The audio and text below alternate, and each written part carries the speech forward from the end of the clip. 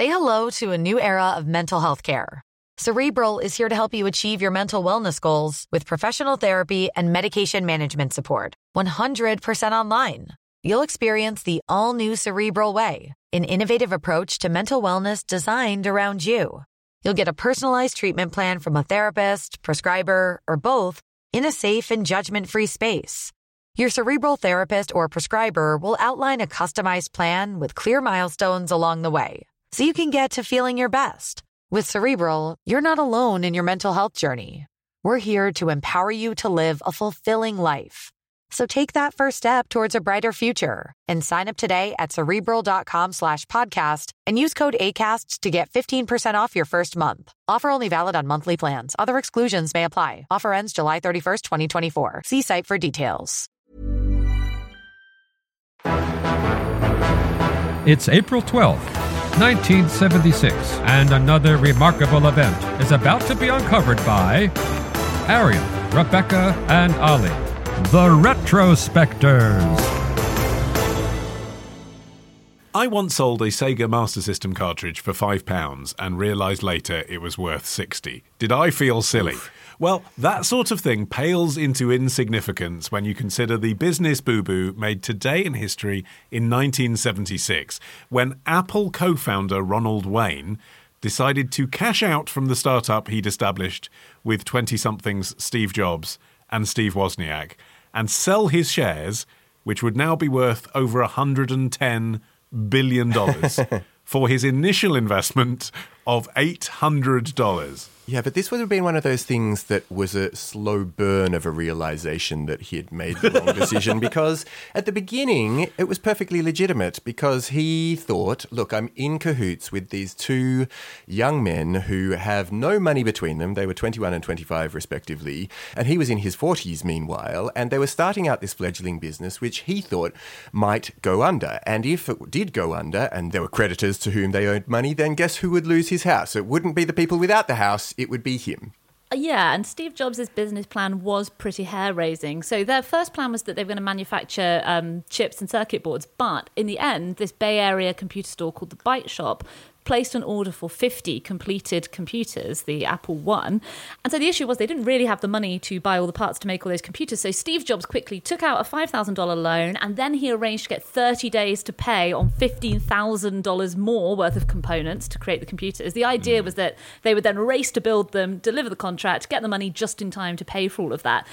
But this computer store had a reputation for being really slow to pay its bills. So Wayne was justifiably concerned that if this kind of, this just-in-time inventory model collapsed, he would be the one left to pay the suppliers. Okay, so how did this 41-year-old end up being in business with Steve Jobs and Steve Wozniak? Well, he met Jobs when he was working at Atari. He was kind of a paperwork guy. I mean, he was an engineer as well, and he had a background in that, but he did documentation for Atari. He came up with processes for their offices. And again, I think that's part of the reason why ultimately when he looked at Apple, he was like, do I want to be trying to impose formal paperwork processes on this clearly very agile startup being run by, a hippie and a nut job? Yeah. And at this point in history, Jobs had recognized that Wozniak was something special and wanted him to be kind of Apple exclusive. So he got Wayne in simply just to do the talking for him. I mean, it's an astonishing reason to give someone 10% of your burgeoning company, isn't it? But it was just like, if you can spend 45 minutes convincing Steve Wozniak to work exclusively with me, you can have 10% of our company. Yeah, and again, this sounds like the most disastrous business decision of all time to sell out of Apple. But he'd only actually joined Apple 12 days earlier. The contract between the three of them was signed on April the 1st, 1976. And this was a thing that basically was drawn up for two reasons. One, to be the foundational document of the company, but also Steve Jobs wanted to have a person who could mediate between the two of them, Jobs and Woz. They were both two young and often quite hot-headed people, particularly Jobs. And so this 10% was meant to establish Ronald Wayne as the kind of tiebreaker, the adult in the room who could actually resolve any disputes between them. But, he later said that he had no regrets about selling up. I don't know if this was true or not, but he said... You'd have to say that, wouldn't you? Yeah, that was his position. Knowing that, keeping in mind that like every single time Apple hits a new milestone, journalists go and find him again Right. to be like, now how do you feel about selling out of Apple? But he did manage to achieve a lot in the 12 days that he was one of the founding members of Apple. The contract specified that he would be responsible for mechanical engineering and documentation, but he also worked on the manual for the Apple I. He also designed the first ever Apple logo, which it is an absolutely insane. It looks like a woodcut. Yeah. And it is a very, very detailed depiction of Isaac Newton sitting beneath an apple tree with a line from Wordsworth around the edge. It could not be more removed from the eventual Apple logo. Well, it's got an apple in it. It does have an apple in Yeah, it. yeah, yeah. And he signed it. And apparently Jobs was like, get your signature off my company logo. Yeah, but I mean, he quickly found it overwhelming. This is why in later years he would explain, why he left. He said that trying to keep up with Jobs and Wozniak would have made him, quote, the richest man in the cemetery. Yeah. His passion, as you say, had been slot machines, and he had tried to turn it into a business several years before, but it had flopped. And he could have used bankruptcy protections to avoid paying off his creditors and his employees, but he didn't want to do that. Morally, he felt that was wrong, and he used his own money to pay them off. And at the end of this whole misadventure, he concluded that he just wasn't cut out for business. And he wasn't. I mean, I think we can judge by this decision. He didn't have what people call risk tolerance, right? But I do think that traumatizing failure that he had with his slot machines business before this was probably the deciding factor. He just didn't want to go through that again. And that is kind of a shame, isn't it? Because he wouldn't have gone through that again. I mean, obviously working with those two would have been hell, but it would have, there were examples, even in the 90s, there was a front page of Wired magazine with the word prey on it because they thought that Apple was about to go under then. It's not as if the business went from strength to strength. There were lots of ups and downs before they got to the iMac. But even so, it's almost like knowing that you could have had 10% of over $1 trillion is so hard to come to terms with that it's easier just to try and remember that original decision from 1976, isn't it, than to contemplate. Well, the one thing he does say he regrets stems from his time at Apple. He actually kept the original contract that he had drawn up just 12 days before the day that we're talking about now. And in the early 90s, he sold it for $500, which he thought at the time, I guess, must have been kind of, this is as much as I'm ever going to get for this. But sold at auction for $1.59 million. So everything he touched, I mean, you'd revisit your cabinet and look around for all of the pens and the paper clips and the things that you had going on that day, because guaranteed they're worth a few bob. But it is true, isn't it, that richest guy in the cemetery thing? The insinuation is, if only he'd stayed put, he would have made all this money. But he wouldn't be staying put. He would be tracking this gigantic company on their enormous decades-long journey. The iPod wouldn't have come out till he was in his 60s. It would have been pretty full on, and he didn't want that.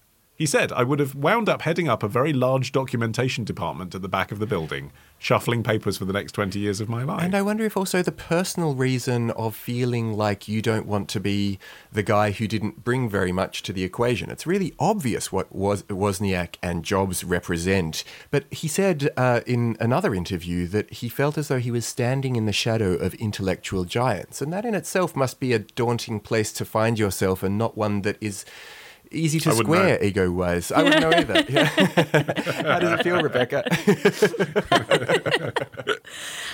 I'm the Pete Best of the retrospectives. He was the Pete Best of Apple. I got to say, it has to sting knowing that this is why you have a Wikipedia page. I think that's the part that would bother me the most. If I was just allowed to live as a private citizen and nurse my wounds, that would be fine. But knowing that you're famous for this would really stick in the craw, I have to say. But he gets fan mail. When you watch the video interviews, the BBC did one about 5 years ago, you can see he has literally an in tray in his office with fan mail in it. Yeah.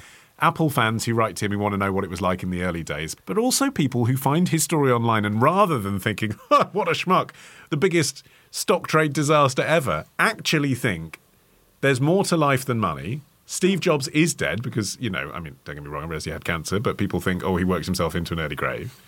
And you are still alive.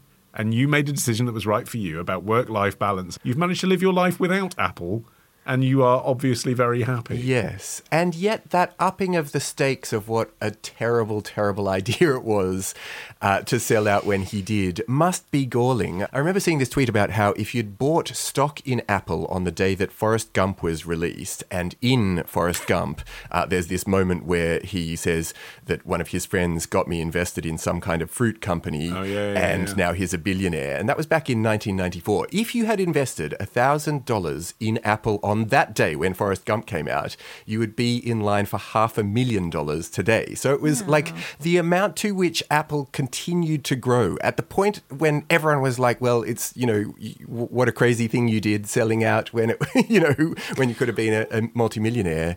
It just got worse and worse. Tomorrow. Both of them are minting coins in their names alongside Joanna's. It's a mint-off. Ditch the ads and get a Sunday episode when you join Club Retrospectors. Subscribe now on Apple Podcasts. Part of the Acast Creator Network. Head over to Hulu this March, where our new shows and movies will keep you streaming all month long. Catch the acclaimed movie All of Us Strangers, starring Paul Mescal and Andrew Scott. Stream the new Hulu original limited series We Were the Lucky Ones with Joey King and Logan Lerman. And don't forget about Grey's Anatomy. Every Grey's episode ever is now streaming on Hulu. So, what are you waiting for? Go stream something new on Hulu.